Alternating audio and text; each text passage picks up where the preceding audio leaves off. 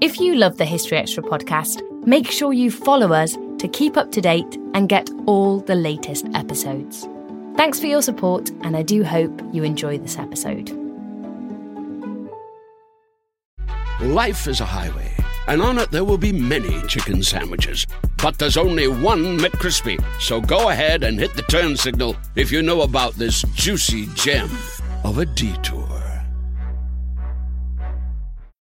When you need mealtime inspiration, it's worth shopping Kroger, where you'll find over 30,000 mouth-watering choices that excite your inner foodie. And no matter what tasty choice you make, you'll enjoy our everyday low prices, plus extra ways to save, like digital coupons worth over $600 each week. You can also save up to $1 off per gallon at the pump with fuel points. More savings and more inspiring flavors make shopping Kroger worth it every time. Kroger, fresh for everyone. Fuel restrictions apply.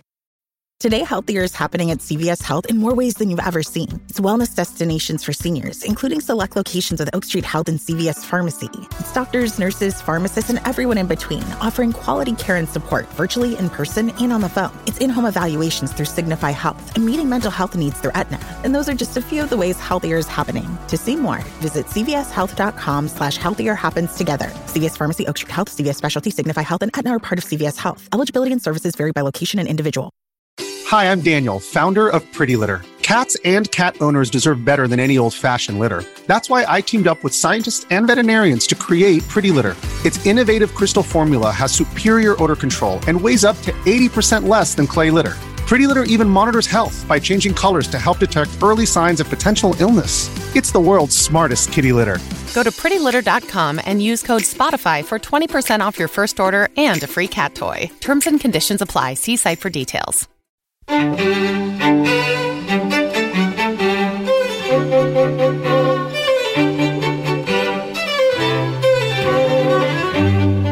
Hello and welcome to the History Extra podcast from BBC History Magazine, Britain's best-selling history magazine.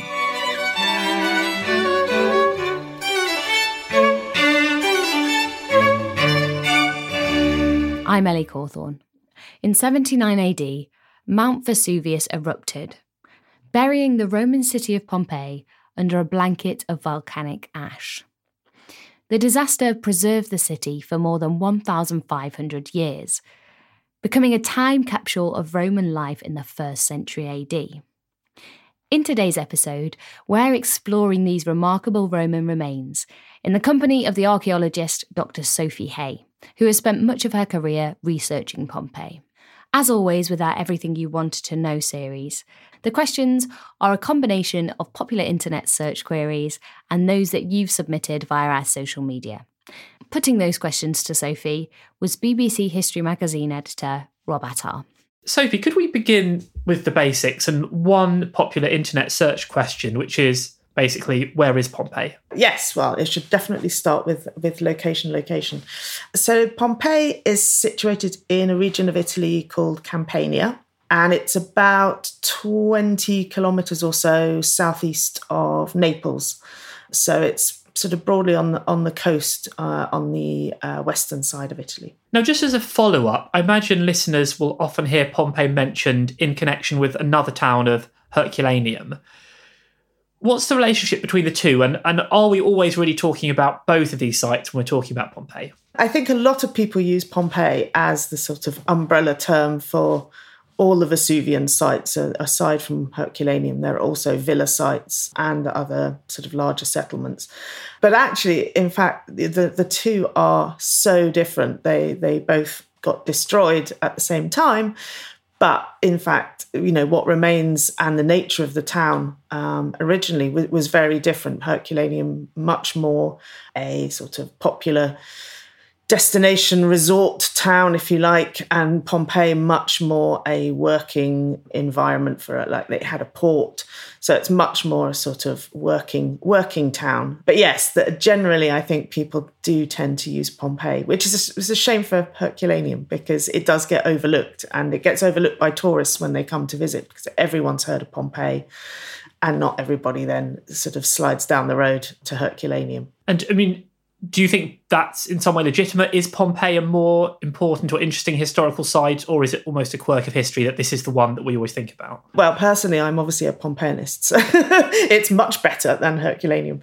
I think it's the scale of Pompeii. What we have from the remains of Herculaneum is much, much smaller, only a few insular blocks, whereas in Pompeii, we've got about 66 hectares of site. So I think for most people to understand a Roman town, it's much easier to do in Pompeii. And obviously there's a lot more to see, so your day gets filled. And so I think, yes, I think in modern terms, people kind of think of Pompeii as the main thing, the main event. And sort of in the past, the Grand Tour visitors went there, and they actually went to both cities, but it was much easier to see things in Pompeii at that time because it was being uncovered sort of from the top down, whereas Herculaneum, there were a lot of tunnels.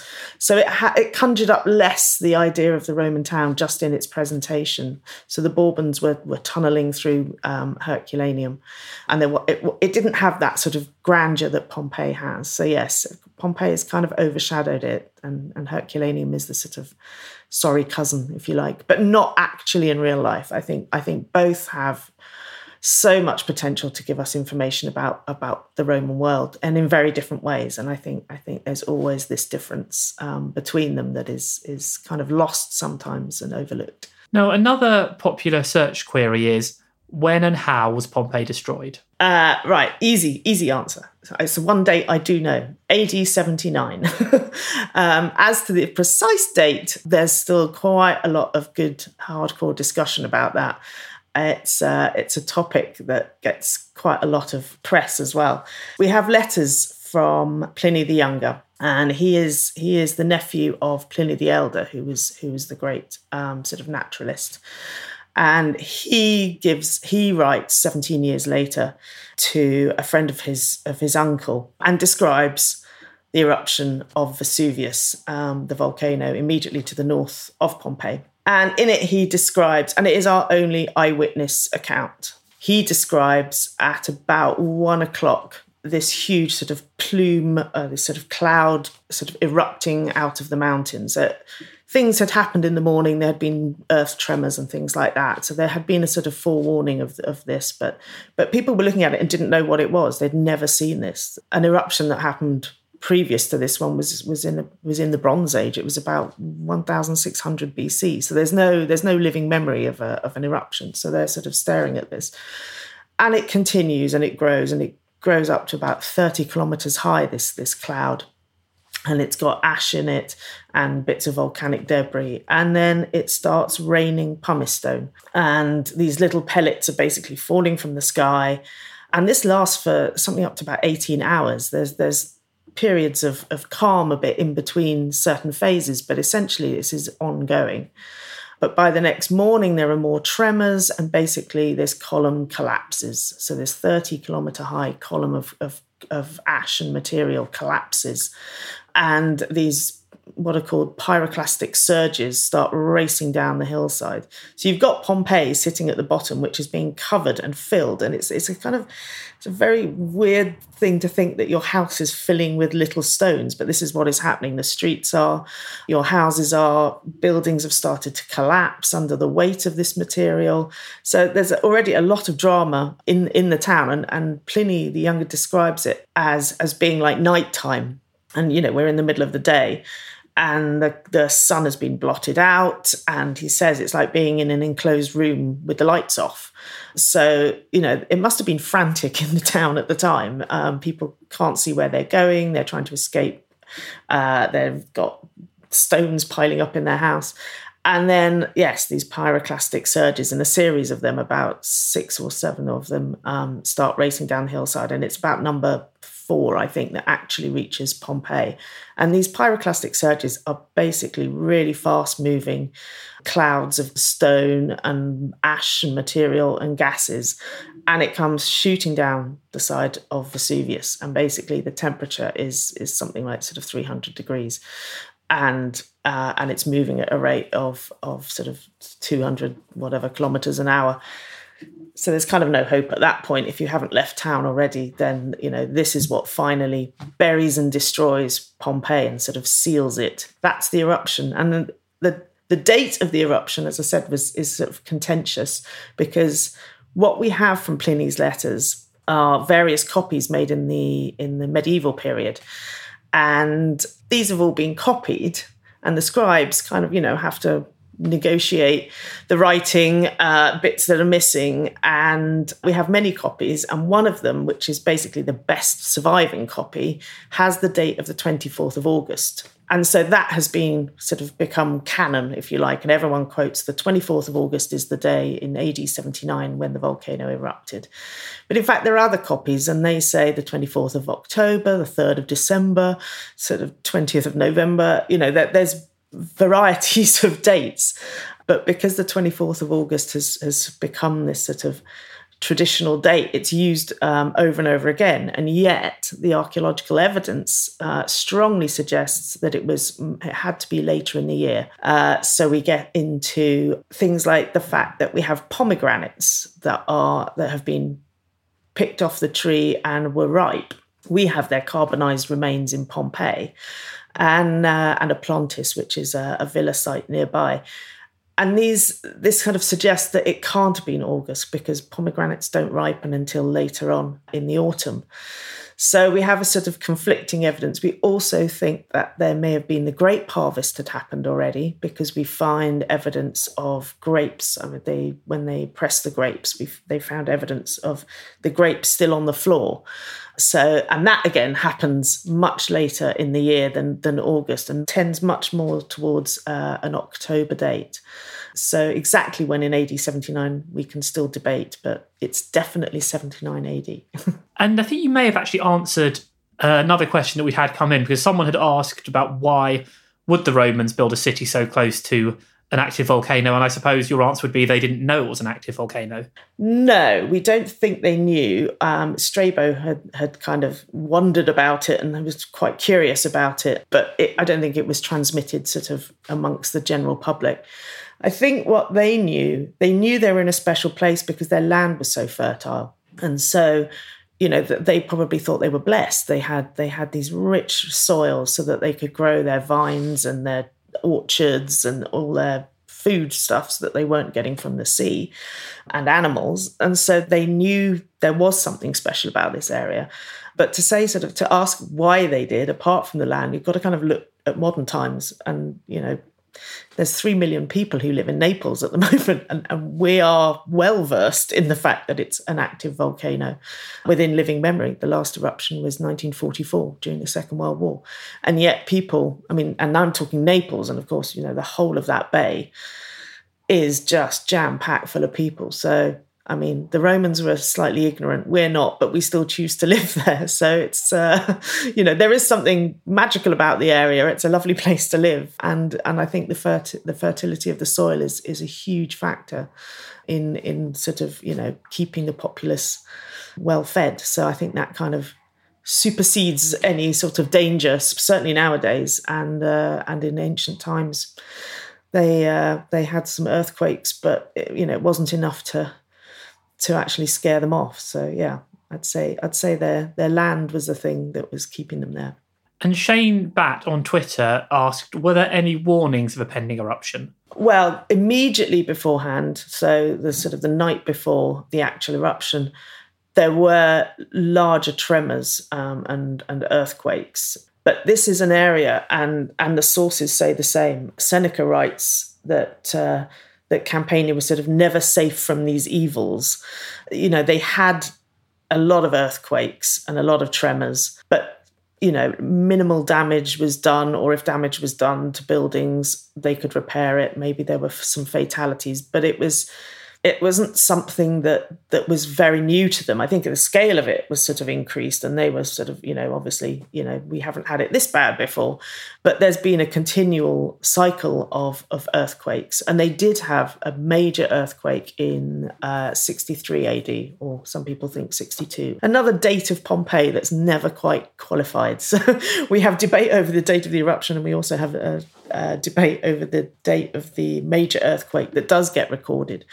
Yes, I think they were sort of used to these kind of weird earth movements and just went about mending whatever needed mended. So another popular internet search query is, how many people died at Pompeii? That's a good question. And one, we're not sure. Because we haven't uncovered the whole of Pompeii, certainly, and certainly not in Herculaneum. But so far we have, I think it's about 1,200-ish skeletons. And of those, I can't remember the exact figure, but it's about 90 odd are casts, have been made into plaster casts. So we have a tiny, tiny representation of people left in Pompeii, given that the population of the town was probably somewhere between 10, 12, 15,000 at maximum. I know that numbers like 20,000 are bandied about, and it's a very hard thing to calculate how many people were living because a lot of people are invisible. We have the houses, we have partially some upper floors, but we don't quite know how many people to a room. We have no idea. So population is always very hard to guess. But I think we're quite happy with sort of, between 12 and 15,000. So if we've only got, 1,200 bodies, that's a lot of people we don't have, even allowing for the area that hasn't been excavated yet and the potential for there to be more found there. But it does suggest a lot got away. Well, actually, we had a question on that from Liz Falston on Facebook, and she wanted to know whether there were any survivors of the eruption, and it sounds like there clearly were. And also, how did they get away from Pompeii? Well, we've always sort of known at the back of our heads there are survivors because literally, yes, we haven't found their remains. And we have to also think a little bit in terms of in the early excavations, they may not have been so interested in some of the skeletons. They were more after, the nice frescoes, the statuary. So I'm assuming some bodies were found, but we don't know about them. But even accounting for that, we still know that there were survivors. But a recent study was done a couple of years ago on the idea of the survivors and looking for names that we find in Pompeii and Herculaneum, and do we find those names elsewhere? It's not foolproof, but this study was the best ever sort of attempt to try and find links between possible families having moved away from Pompeii, resettled elsewhere, and then thrived, and then we come across their names later. So essentially, they didn't get very far if they did escape. So we have names that kind of we can find correlations for in the ancient towns in Cuma, which is just to the west of Naples, a lot in Naples, obviously, but in the Bay area, basically in the Bay of Naples area. So although they moved, they didn't move, hundreds and hundreds of miles away. We're talking sort of under 50 kilometers, which is very different because when I actually lived in Pompeii when I was working there, and I had letters through the door saying, if there is an eruption, in the event of that, people in Pompeii were going to be transported up to Genoa, which is, right up in the north of Italy. And it's sort of mind-boggling to think of sort of transporting people up to an area of Italy they have no idea about, completely different, culturally quite different. And now I think they're going to go to Sardinia or something. I can't remember. It's sort of a bizarre idea to move that far away. And evidently in the Roman times, they kind of wanted to stay in the area they knew and liked. But yeah, there's one lovely example that I went to track down, which is a family called the Ancari. And in Pompeii, there's a little graffito on a column in the gymnasium in the big palaestra, and it's got the name Ancari sort of scratched into the plaster.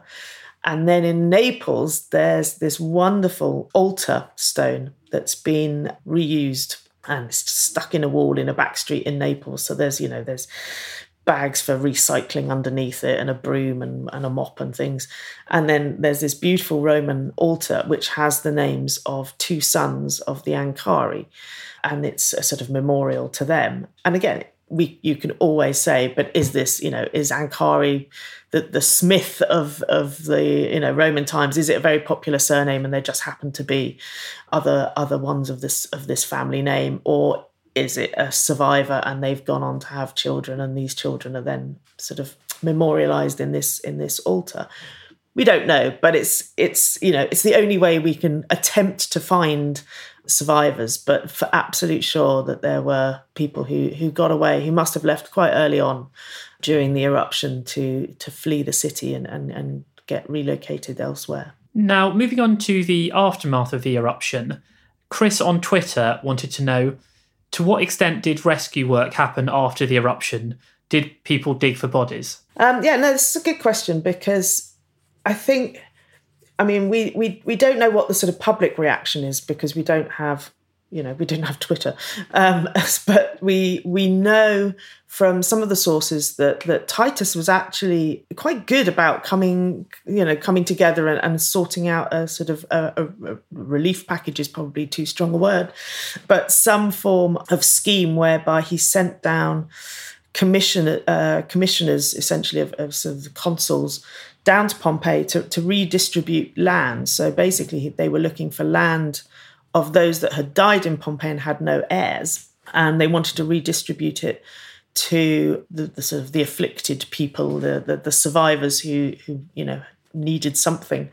They knew that they couldn't really save anyone at that point, but they had a plan for what happens next. Cassius Dio says that Titus, who was emperor at the time, actually came down to Campania and wanted to be sort of on the scene of the disaster, if you like. And whether Dio is being a bit sentimental or favourable to Titus, but he does say that he sort of seemed to sort of love these people like a father would love their children, and he showed great compassion. But then, funnily enough, he was then called back to Rome during his visit. He was called back to Rome because there was a big fire. So he then had to go back and see the next disaster. So not quite, not unlike what happens now, where, you get your prime minister or your president turning up to the scene of a disaster to kind of, sort of say how sorry they are and say, everything's going to be okay. It seems that the emperor was supposed to, his role was also part to sort of come to the aid of people.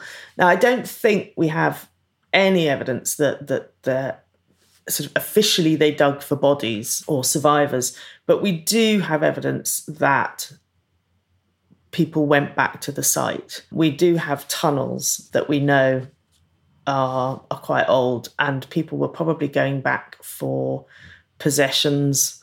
A lot of what we've then find later in Pompeii is collections of goods in corners of rooms. So, for instance, in one of the houses that was dug in the 80s, they left a big ramp of the volcanic material in order to sort of wheelbarrow up and down the material out during the excavation. It was a nice big sort of elite house, but they weren't finding particularly elite goods. And when they finally cleared the ramp, they found stashed in the corner all the silverware. And I think people were moving things in their house in order to say, right, well, we'll come back and we'll grab this. And if we leave it all in one place, it'll be much easier. So I think people had sort of the mentality of, we want to go and rescue our belongings that we've fled without. There's one example on a house of a Greek inscription that says Domus Pertusa, which means sort of house excavated. And this could suggest that somebody had come back and they were maybe routinely going through houses rather than going back to their own one, but routinely going through houses to try and, rob people of their possessions. And, they've kind of labelled it as, I've done this one, don't bother going back in there. I've got everything I needed out of that one. So that may be a sign that people came back. But I think we do have enough evidence of people coming back at the time, but we don't have any official sort of salvage operation, if you like. They were interested in sorting out the land and redistributing land, but not. It's under 4 meters of material. Unlikely there's going to be a survivor at that point. If we could talk a little bit about Pompeii prior to the disaster, Hugh Birkmeyer on Facebook wanted to know, how important was Pompeii before it was destroyed? Would we know about it at all today if it wasn't for the eruption? That's an interesting question. I mean, how it would be known today if it hadn't been destroyed, I think it's probably an impossible answer to give. But at the time, I was brought up with the idea that Pompeii was just another run-of-the-mill Roman town, and we definitely wouldn't have known about it unless the volcano had happened and it was destroyed, and we now know about it. But actually, I think the more I've worked there and the more I've travelled sort of generally around the Roman Empire, I think Pompeii was pretty special. It was a working town for sure, but the level of craftsmanship, if you look at the possessions they had, even from sort of pots and pans, basically, but the frescoes, the mosaics, a lot of them are being copied from Rome, but the quality is great. And I know it's hard to compare Pompeii with other places because preservation in Pompeii gives us a lot more. So we look at other places around, in North Africa or in the East, and we think, or Roman Britain, and we think, oh, well, of course it's better. But I do think it was a sort of more special town than I had been sort of led to believe. But whether we would know about it now, I'm not entirely sure. I think that's a kind of a question that can't be answered, if you like. But it's a good question still. Maybe somebody else can. But yeah, I think Pompeii was more special than we give it credence for. And I think it's too easy to throw it away as this was just, your average working town. I just think that there was something special going on. And in Herculaneum, to be fair, I think the level and the quality, and also just, infrastructure, the management of water and things like that. I just think that's not every single town had this level of existence. So I think it was pretty special, but I may be very biased. So do you think that means we need to be a bit cautious about using Pompeii as a window into the life of the average Roman or the average Roman town? I think, yes, exactly. It's a kind of a double-edged thing, isn't it? I do believe that it does give us a great opportunity to see how daily life sort of very generally took place. I don't think it was that special that things were happening completely differently there in terms of, living. And I think we would be absolutely foolish to not pick up that scene of daily life was so, the sources tend to talk about the elite and the emperor and, fixated on that. And Pompeii, Herculaneum, and the other sites give us this incredible window into daily life and seeing trades happen. We see shops, we see bars, we've got all the sort of objects that were in these places. We've got laundrettes, we've got houses where there were workshops in them, so we can see metalworking, glassworking. I think all these things, if we were just to say, well, maybe we don't know the relevance of Pompeii at the time, forget about it, we'd be idiots. So no, it's incredibly important to see those little glimpses, even of slaves, which are, invariably kind of invisible. We get to see, how these towns would have worked with slaves. You can see that there are shackles that slaves were in. So, we get the sort of full spectrum of, freedman or a slave-made freedman come good. And then we see the awful side of one being kind of incarcerated. And we get, I just think, we get to see it. And on a scale that's huge. We don't have very many entire Roman towns from the first century. It really is a window into life in the first century AD for absolute sure. It's been incredibly important for us to sort of to learn from that. And yes, more difficult to project it on a massive scale, but I think it gives us a real opportunity to learn about, yes, those daily lives and the sort of the people who don't get mentioned elsewhere, the bar owners, the shopkeepers, and things like that. I think they suddenly shine down there, which is great. And actually, on that note, we had a question from Miniette26 on Instagram, which was simply, what was Pompeii like before the eruption? I mean, obviously that's a broad question, so perhaps you could highlight a few particularly interesting facets of life in Pompeii. Okay, so Pompeii is basically a port town. So you have to imagine that it did have a port. It's now quite a distance from the coast, but it did have a port. And so there's ships coming from all over the world, to drop off their cargo. That means you've got sailors coming off the ships into the town. So you've got this really kind of nice mix of people. Also, Pompeii itself is full of Romans, but there are some Greeks there, and surely there are some people from the east who've come, with silks or whatever they're bringing. So it's a nice kind of melting pot of people and a population, a sort of big population that turns over. So that I think that's kind of quite a nice thing about Pompeii is yes, it's kind of quite dynamic in its status. In terms of sort of specifics, I think what you get from visiting Pompeii is this sense of life on the streets. And I think that's one of the most important things it can give us. It stops us thinking that, life happened either, in the Senate or it happened in the home. I think you get this impression that the sort of neighbourhoods, of streets, there are lots of shrines in the streets, there are fountains in the streets.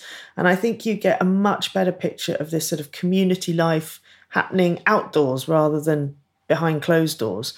And I don't know if you get that in many places, but Pompeii for me, and all the signs on the walls, the political campaign messages about gladiator fights.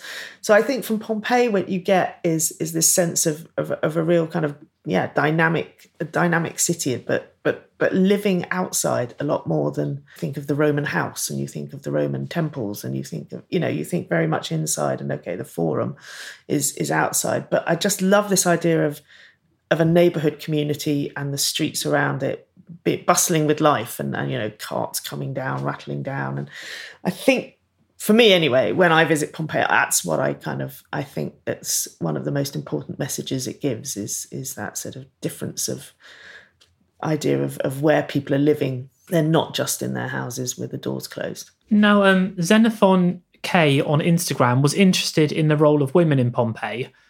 And their question was the life of women any different in Pompeii than in Rome or other Roman colonies?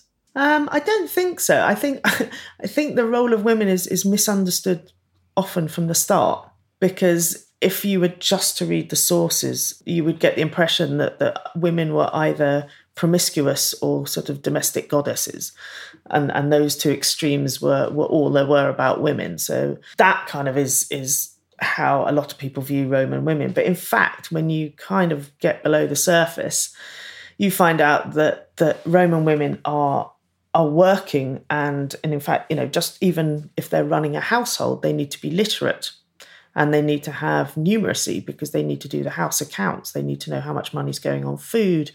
They need to write lists of what is needed in the house.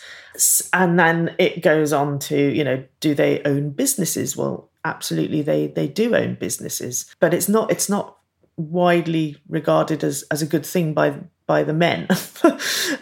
So, I mean, the men writing, but in society, it's not quite true at all. And I think one of my favourite, one of the women in Pompeii that we know about is called Julia Felix. And she is a freedwoman. So she's not an elite. She's not a high priestess who's, sort of well known in the town and, sort of high up in the ranks in the town. She's a freedwoman. And she comes to buy 2 insular blocks, and these blocks are quite large. They're normally got about sort of 9 or 10 houses in them. She buys 2 of them and then joins them together, which is absolutely unheard of, and makes one of the largest properties in Pompeii. And then we know about her, and I really like her because she seems like a sort of savvy entrepreneur who, hasn't been granted the best life, hasn't come from a wealthy family.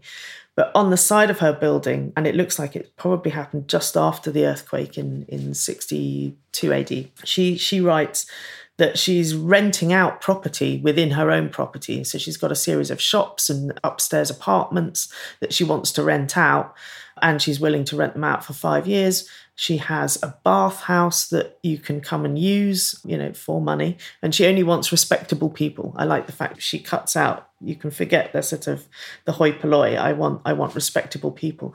But she's obviously having to make money somehow. She's only a freedwoman. She hasn't got closets of money somewhere. And she's taken it upon herself to start a sort of business of renting out her property. So I like those kind of stories from Pompeii, is that, you get that tiny little detail that you don't get in other places about, we learn about rental property, great, but also a woman is doing this. And that's quite unusual because Roman law usually states that women can't really do their own thing without a guardian or a man involved. And obviously she's put her name up there and says, I'm doing all of this. So, it seems that Roman law is a little bendable in reality. And I quite like things like that. But we do know of other women in Pompeii who, Eumachia is from a very elite, wealthy family, and she gives money to build a huge marketplace on the Forum, and she slaps her name up there to let everybody know that she's done it. But I mean, that's less incredible to me. I mean, that's quite normal to have an elite woman adding to public munificence, if you like. So it's the story of Julia and her sort of entrepreneurial skills, which kind of is nice about Pompeii. You get those little details. Still to come on the History Extra podcast. I know it's a cemetery, and I know there was a human disaster there, but as I'm working with their objects while they were alive. And so it feels very lively to me. And I think any visitor to Pompeii feels the energy of the town and what was happening in it, and the places and the monuments. This episode is brought to you by Indeed. We're driven by the search for better, but when it comes to hiring, the best way to search for a candidate isn't to search at all. Don't search, match with Indeed. Use Indeed for scheduling, screening, and messaging so you can connect with candidates faster. And listeners of this show will get a $75 sponsored job credit to get your jobs more visibility at Indeed.com/HistoryExtra. Just go to Indeed.com/HistoryExtra right now and support our show by saying you heard about Indeed on this podcast. Terms and conditions apply. Need to hire? You need Indeed. We don't always realize just how much our negative thoughts and experiences stick with us and weigh us down. You may find your brain constantly running through a highlight reel of bad moments. That comment your friend made last week that hurt your feelings. That frustrating thing your mum does. Or that silly thing you said in a meeting. Maybe it's time to get it all off your chest. Whether it's a tiny annoyance or something much bigger, talking about it can give you some relief and lead you to a potential solution. That's where therapy comes in. It's a safe space to share whatever's weighing you down and learn to process it, so your internal highlight reel can focus on the good stuff. And BetterHelp offers affordable online therapy on a schedule that works for you. Connect with a licensed therapist by text, phone, or video call. Start the process in minutes and switch therapists anytime. Let it out with BetterHelp. Visit betterhelp.com/historyextra today to get 10% off your first month. That's BetterHelp, HELP.com/historyextra. Life is a highway, and on it there will be many chicken sandwiches. But there's only one McCrispy. So go ahead and hit the turn signal if you know about this juicy gem of a detour. Now, another popular search query is, when was Pompeii discovered? And on a related note, we had a question from Luke Gauci on Instagram, who says, Pompeii was a fairly large town, so why would the memory of it vanish from the historical record? Okay, that's all a big question. I'll start with it vanishing. I don't believe it ever really vanished. There's a map called the Putinger Table, and it's a 12th century copy of a 4th century Roman map. And on it, there are the names of Herculaneum, Oplontis, which is this supposedly possible big imperial villa between Herculaneum and Pompeii. And Pompeii is mentioned. And I think Stabia as well, which is just further round the coast.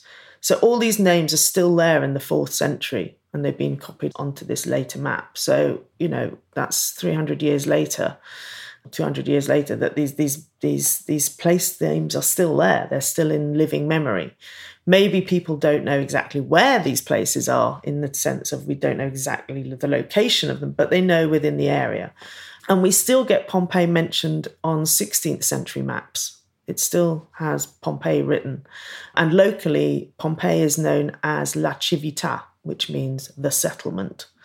And basically there is a mound, because other people have cultivated around it, but there is a mound left over Pompeii, and it is known as the settlement. We've also got to sort of understand that there's a slight different interest in finding an archaeological town. We're all obsessed with it now, and we'd love to go and visit them. But at the time, it wasn't the biggest interest that people had in rediscovering these things. And it was actually rediscovered by accident in about 1594. They were digging a canal. So this is sort of now moving on to the rediscovery of it. They were digging a canal to link the Sarno River with a munitions work further along the coast. And the quickest way to build this canal was in a vague straight line. And it went straight through this mound called La Civita. And an architect called Domenico Fontana was digging, and he was ploughing through this mound, and he kept reporting that he was hitting walls, and he was quite annoyed about this. You know, it was one thing to dig through earth, but to keep hitting walls, and he'd have to kind of remove all the material.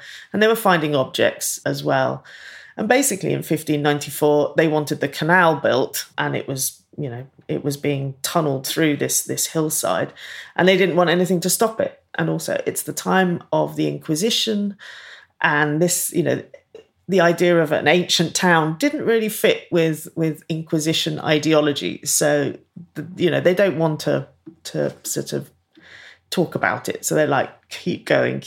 So they do keep going. And eventually, I think they know that they're in some sort of settlement. They find an inscription later that says it's got Pompeii written on it, and they think it's the Villa of Pompey, perhaps, but they don't realise they're in this big town.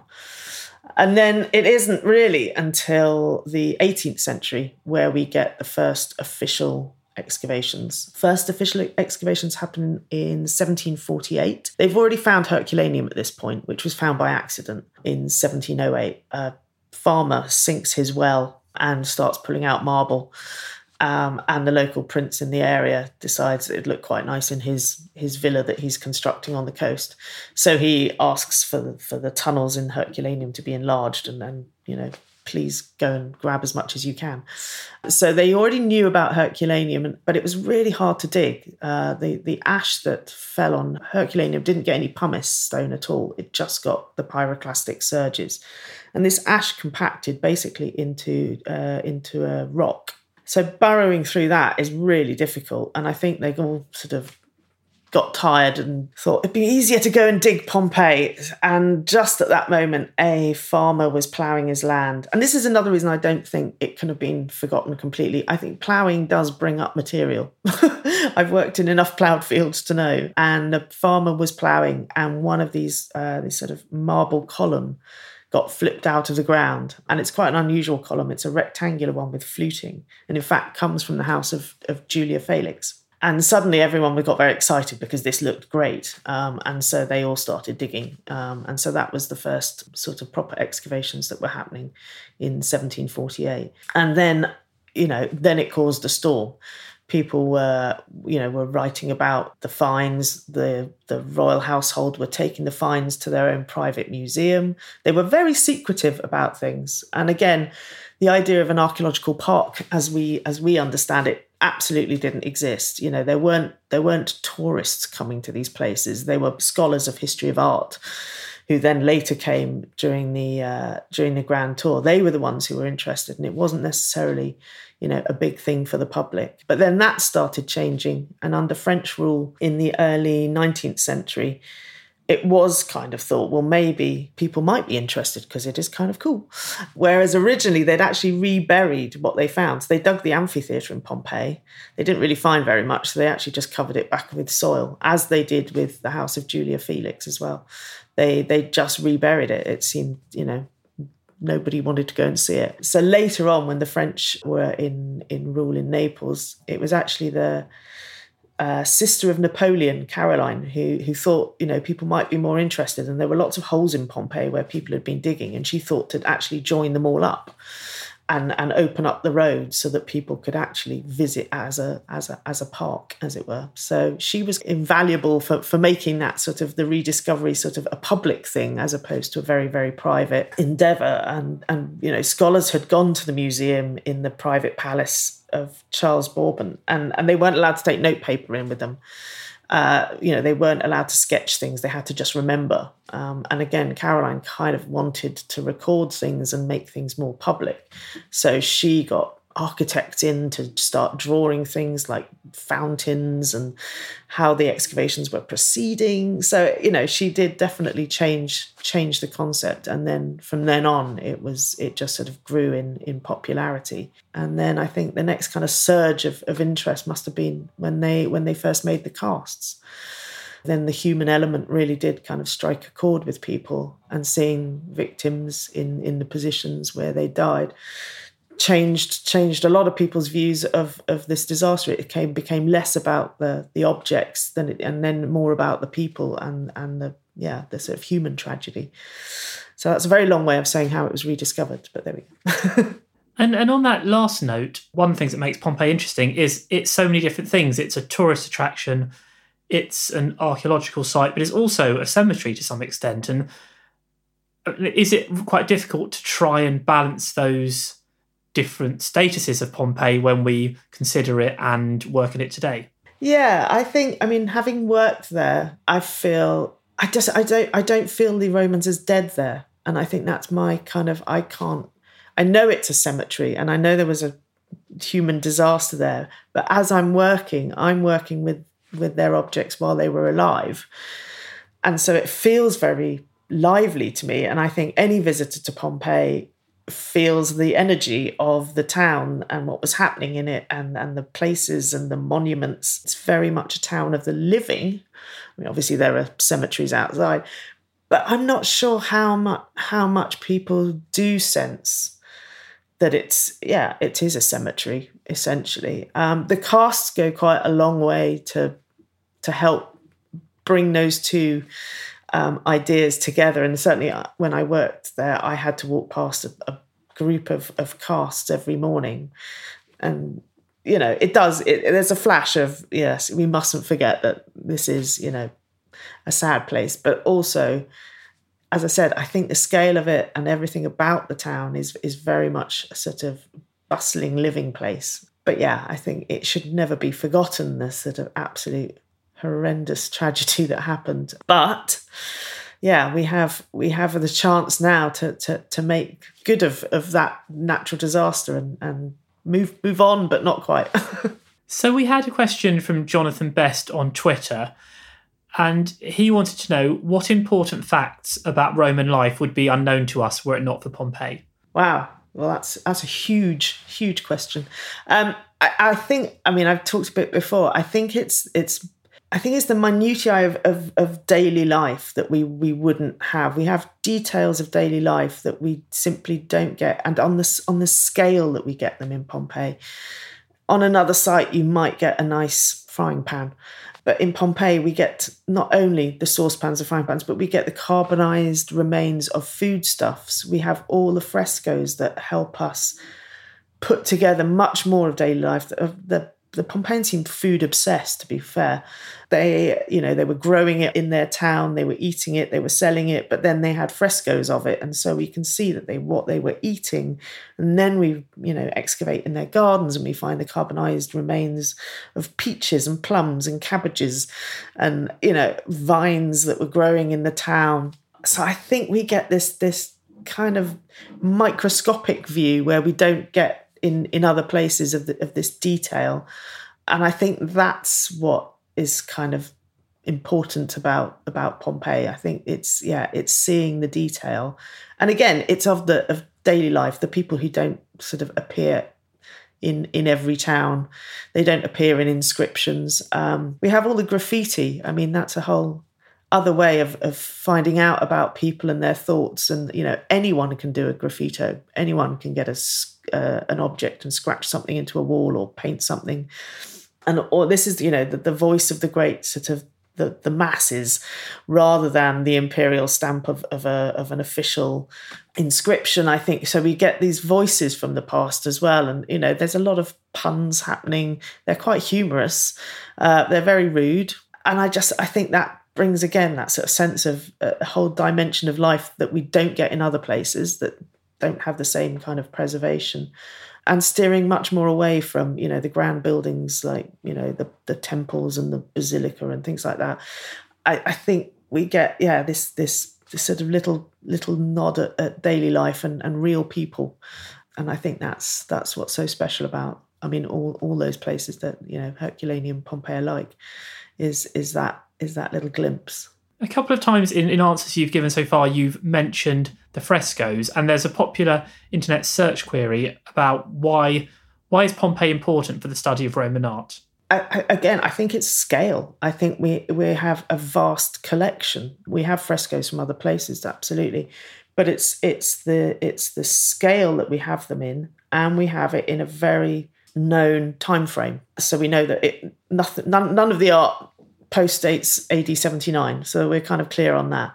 And I think because of that, a scholar called Mao was able to kind of look at them and define styles. So we have 4 styles going over a period of from the 2nd century BC to AD 79, roughly. And so now when we find a fresco of a similar style, we can vaguely date it.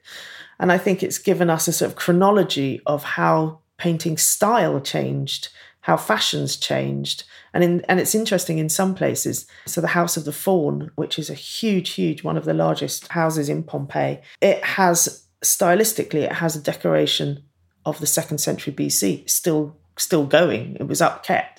And so, what does that tell you? It tells you, is there a sense of sort of, the antique? Does that hold prestige? This massive elite house, and they haven't changed their furniture for ages. So I think it's the scale, and we learn, about their taste as well. Ovid, suddenly the stories, the mythologies, the Greek mythologies suddenly come into fruition in the 1st century AD, because Ovid tells of these stories of Greek myths, and suddenly they're appearing everywhere in frescoes, and this becomes a real fashion thing to have. And obviously it's like, oh, well, I want what my neighbour's having, so I want one too. And the quality is not always the same, I must say. It is outstanding, but there are some corkers in there. But I think it tells us quite a lot about, yes, that sort of a change happening, but very specific to the 1st century AD, essentially. I think that's where we get the biggest changes. But yeah, I think, for Roman art, it's a collection that can be pored over and studied in a million different ways. And we mustn't forget flooring as well, mosaics, flooring changes too. So decoration in general does change, and we have this kind of little window to see it changing. We still have evidence from the 3rd century BC to the 1st century AD, and I think that's kind of unique in a sense. So I think that's what it gives us, and plenty more, I should imagine. And we had a question from False Snow on Instagram. Their question was, how much more is there still to discover at Pompeii? So we still have 1/3 of the city. So we have 66 hectares that is uncovered at the moment. And there's still 1/3 it's still buried completely by the volcanic material. And in fact, when I worked there was a little farm on the top, and they were still growing little tomatoes and lettuces and things like that. It was still kind of a working land. And I think when you're walking around Pompeii, you don't necessarily notice it immediately because there's so much else to see. But in fact, you're missing out on a third of the town because we have the perimeter wall. So this is how we know how big the city was. So we know its limits, but within that area, 1/3 is still uncovered.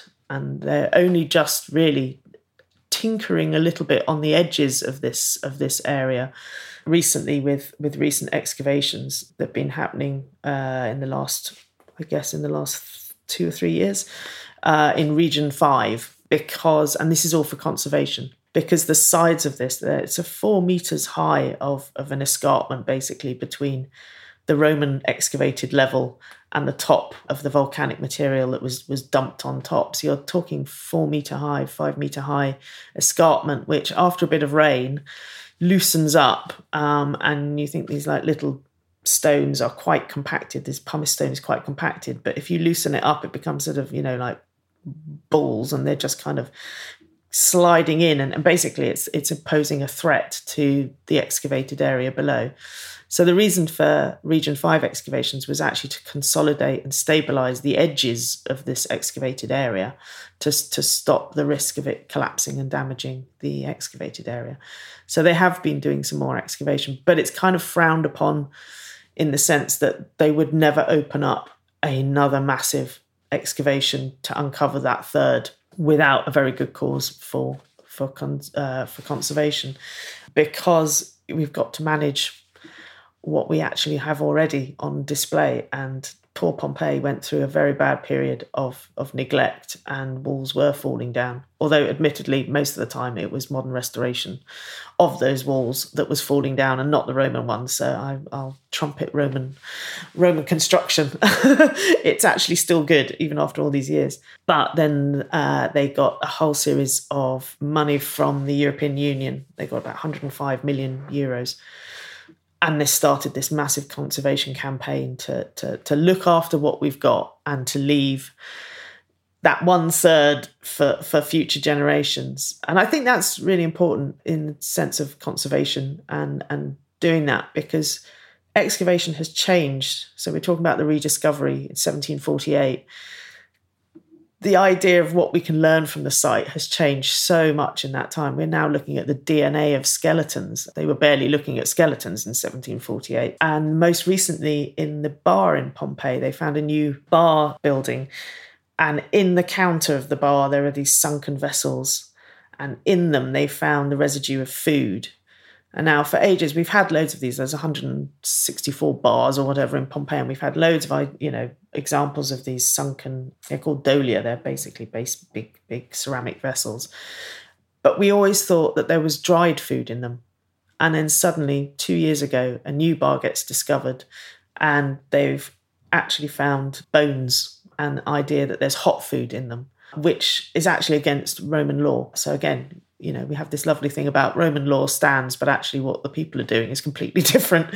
And this bar owner has now been found out 2,000 years later. I think it was there's a pork and fish stew or something. So sort of early surf and turf meal. But, 50 years ago, we might not have had the analysis to find these things out. And I think then to leave 1/3 of the city uncovered is good, because then, we can ask more probing questions with different technologies in future years. So although we're dying to know what's underneath, I'm kind of okay with it not being dug in our lifetime.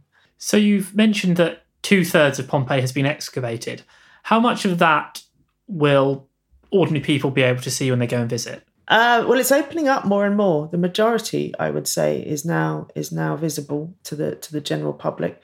It's gone through periods of being very open and then them closing off areas because they're deemed unsafe. But because of this conservation money, they've done a lot to make the roads accessible, and to wheelchairs as well, to wheelchair access.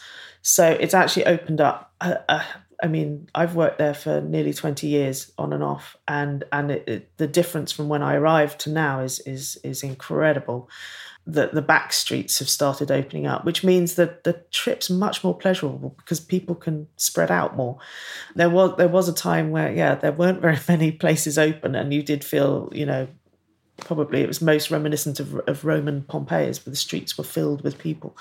But now a lot more houses are open, and they're done on rotation to make sure that, the wear and tear in one house is kind of, limited. So you only have it open for a morning, and then something else opens up in the afternoon while that one's closed.